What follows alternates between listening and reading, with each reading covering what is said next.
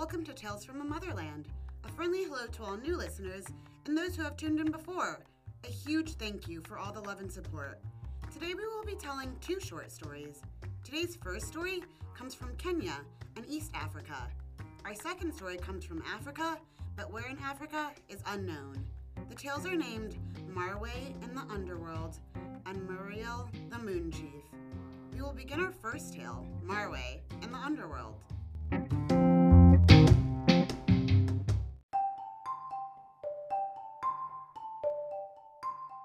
Once upon a time, there lived an African girl named Marwe. It was her and her brother's job to keep the monkeys away from her family's crops, specifically their bean fields. One day, on a particularly hot day, the two decided to take a break from protecting their family's fields to go and get a drink of water. They were very thirsty, so they ventured off to a nearby river and had a drink. When they came back from the river, all of their crops were eaten up and gone. The monkeys had gotten to them while they were only away for a short while having a drink from the river. The monkeys had eaten all of their family's beans. This led to the unfortunate death of Marwe. You see, she was afraid of how angry her parents would be that their field and crops were gone, that she went to the river and drowned herself. When the parents arrived home and heard of this news, they were devastated at the loss of their daughter. They didn't care about their fields and crops that had been eaten. They just wanted their sweet daughter back. Meanwhile, Marwe sank to the bottom of the river until her body reached the land of the dead. Once at the bottom of the river, Marwe reached a house with an old lady in it with her children. She told Marwe that she would be her guide in the land of the dead. Marwe lived with this woman and her children in the land of the dead for quite some time. She helped with chores around the house and picking up after the children, and she didn't hate her life in the land of the dead, as the old woman and her children were very nice. But she missed her family dearly. She missed her parents and her brother and the land of the living. The woman saw this in Marwe. She saw that she longed to be back in the land of the living. So one day, the woman asked Marwe a question. Do you prefer the hot or the cold? Marwe, a bit confused by the question, just answered that she guessed she preferred the cold. So the woman had Marwe put her hands into a pot of cold water, and when Marwe removed her hands from the pot, they were covered in jewels. She then put her feet and legs into the same ceramic pot of cold water, and when she lifted them out, they too were covered in jewels. She couldn't believe it, but she also was still confused as to what was going on. The old woman then adorned Marwe in beautiful clothing and sent her back home to the land of the living. Smiling, she waved goodbye to Marwe and whispered one last thing to her before she left. She told her that she would return home to her family and in time would marry the most marvelous man with the kindest heart, and his name would be Saweye. You see, the old woman not only was her guide in the land of the dead, but also had the gift of prophecy. She sent her on her way. When Marwe arrived back to the land of the living, after years being in the land of the dead, her family was overjoyed and they rejoiced. They couldn't believe their baby girl was back, from the dead. They had mourned her for years now. They all gasped over her new fancy clothing and jewels that she was adorned in. These jewels would give the family a new life, newfound wealth. Soon after Marwe arrived, word spread throughout her town of a new rich and beautiful woman in town. Many suitors came to visit Marwe at her parents' house, but Marwe didn't like any of the men that came by and made them all leave, except for one. His name was Saweye. Marwe knew that he was the best man of them all, but everyone ignored Saweye as he had a terrible skin disease that covered his entire body. But being in the land of the dead, Marwe was now able to read the hearts of people and knew that Saweye was a good man, better than the others that just wanted her for her looks and wealth. Shortly after meeting Saweye, they were married and enjoyed spending time with one another. After they shared their first kiss, Saweye's skin disease disappeared at once to show the most beautiful, handsome face. The two lived happily and bought a farm together, as Marwe still had many jewels that she had received in the land of the dead. Soon Marwe and her husband were among the richest people in town. After some time, though, many of the townspeople became jealous of Marwe and Saweye's wealth. Even their friends resented them for their riches and happiness. The friends and the people of their town grew more angry and envious of them every day, Until one day, when Marwe wasn't home, some of the people of their town attacked and killed Sawaye. Marwe was devastated, but since she had already died once and lived in the land of the dead, she knew the secrets of the underworld and how to bring one back to life. So she took her husband's body inside of their home and began to say magic incantations out loud over his body.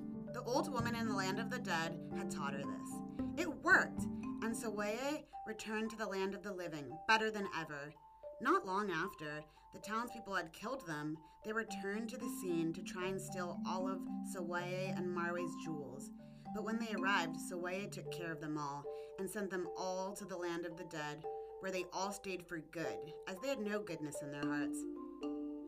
After all of this, Marwe and Sawaye lived happily with one another for many, many years to come, and when they were old and frail and it was their time to go back to the land of the dead, neither of them feared it, as they had been there before in their lifetimes.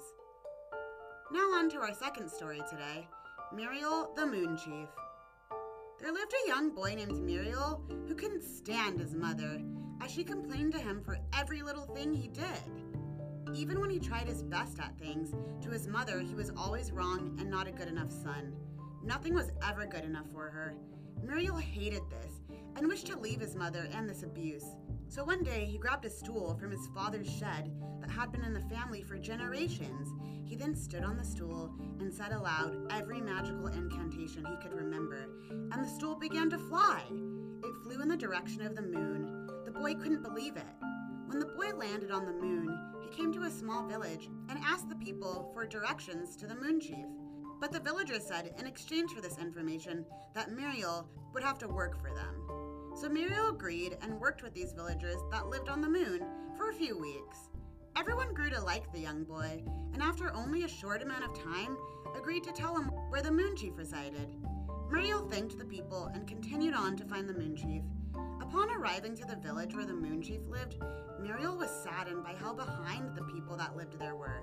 First of all, the people knew nothing of fire, they ate all of their meat raw, as they didn't know how to cook it, and they slept outside with no shelter and shivered all night from the cold. So Murile decided to show the moon people how to make fire. He rubbed two sticks together and showed them the way to make fire. The moon people all cheered around the fire for Murile. The Moonchief saw this and took a liking to Murile. He was named the village's magician, and a great one at that. To thank Murile for showing them fire, the Moonchief and the villagers showered him with the highest honors and gifts. He was given many cattle and lots of land. Soon Murile became a very rich man with all of the gifts he was given. But he did kind of miss Earth, so he decided to travel back to Earth. He thought to himself, my mother has to be proud of her son now. Look at how rich I am. So he sent for his friend, the Mockingbird, to announce his return back to Earth. Meanwhile, on Earth, Muriel's family thought their son was dead for quite some time now. When he had disappeared to the moon world, everyone thought he must have died when they could not find him for years now. The Mockingbird went to Earth and talked to Muriel's family and told them that their son was alive. He then flew back to the moon to let Murile know. Murile could not believe that the bird actually spoke with his family back on Earth. So to prove that he did, the Mockingbird flew back to Earth and came back with Muriel's father's walking stick as proof. Murile was convinced and so decided to continue his trip to Earth to see his family. Murile had married a beautiful moon wife while living on the moon, and they had a son and a daughter. As Murile was very rich now, he dressed himself and his family in the finest robes and jewels to return to Earth. He really wanted to show how well he was doing to his mother. But since Murile was coming back to Earth with more than just himself, they could not take the magic stool this time, as it would not be able to carry them all. So they began their journey on foot back to Earth. They became very tired after some time of traveling and realized traveling by foot they would never make it. So the Moonchief gave Murile one of his finest moon bulls. The moon bull said he would carry him and his family back to Earth from the moon in no time, but that he had to promise him something. Murile said anything, and the moon bull replied, "You must promise that once we are on Earth, you will never kill me or eat me." Murile said of course he would keep that promise. So the moon bull happily transported him and his family back to Earth. Once on Earth, Muriel's family was delighted to see him and his new family. They marveled at all of his fine clothing and his jewels. Even his mother was impressed by his beautiful family and his riches. And that's all he ever wanted, was his mother's approval. She then, instead of complaining about her son, went around town bragging about how rich his son was and how beautiful his son's wife and children were. Upon arriving to Earth, Murile made his father and mother promise to never kill or eat the moon bull that had brought them back to Earth. And they agreed. Life was good, Murile thought. However, as time passed, Murile and his parents forgot of the promise they had made to the moon bull. You see, Murile had so much cattle that he forgot which one was the magical moon bull, and had forgotten about the moon bull altogether. So one night, when making dinner, his parents killed the magical moon bull and prepared it for dinner. And that night, as Murile sat down to eat his dinner, the meat spoke to him and reminded him of his promise. But Murile just laughed and ignored this and began to eat the meat. When he took his first bite of the bull, immediately the earth opened up and buried Murile forever in darkness. He had taken the bull for granted and not kept his promise. That ends our story today on Tales from the Motherland. Thank you so much for listening, and don't be a stranger. I will have new tales for you every week.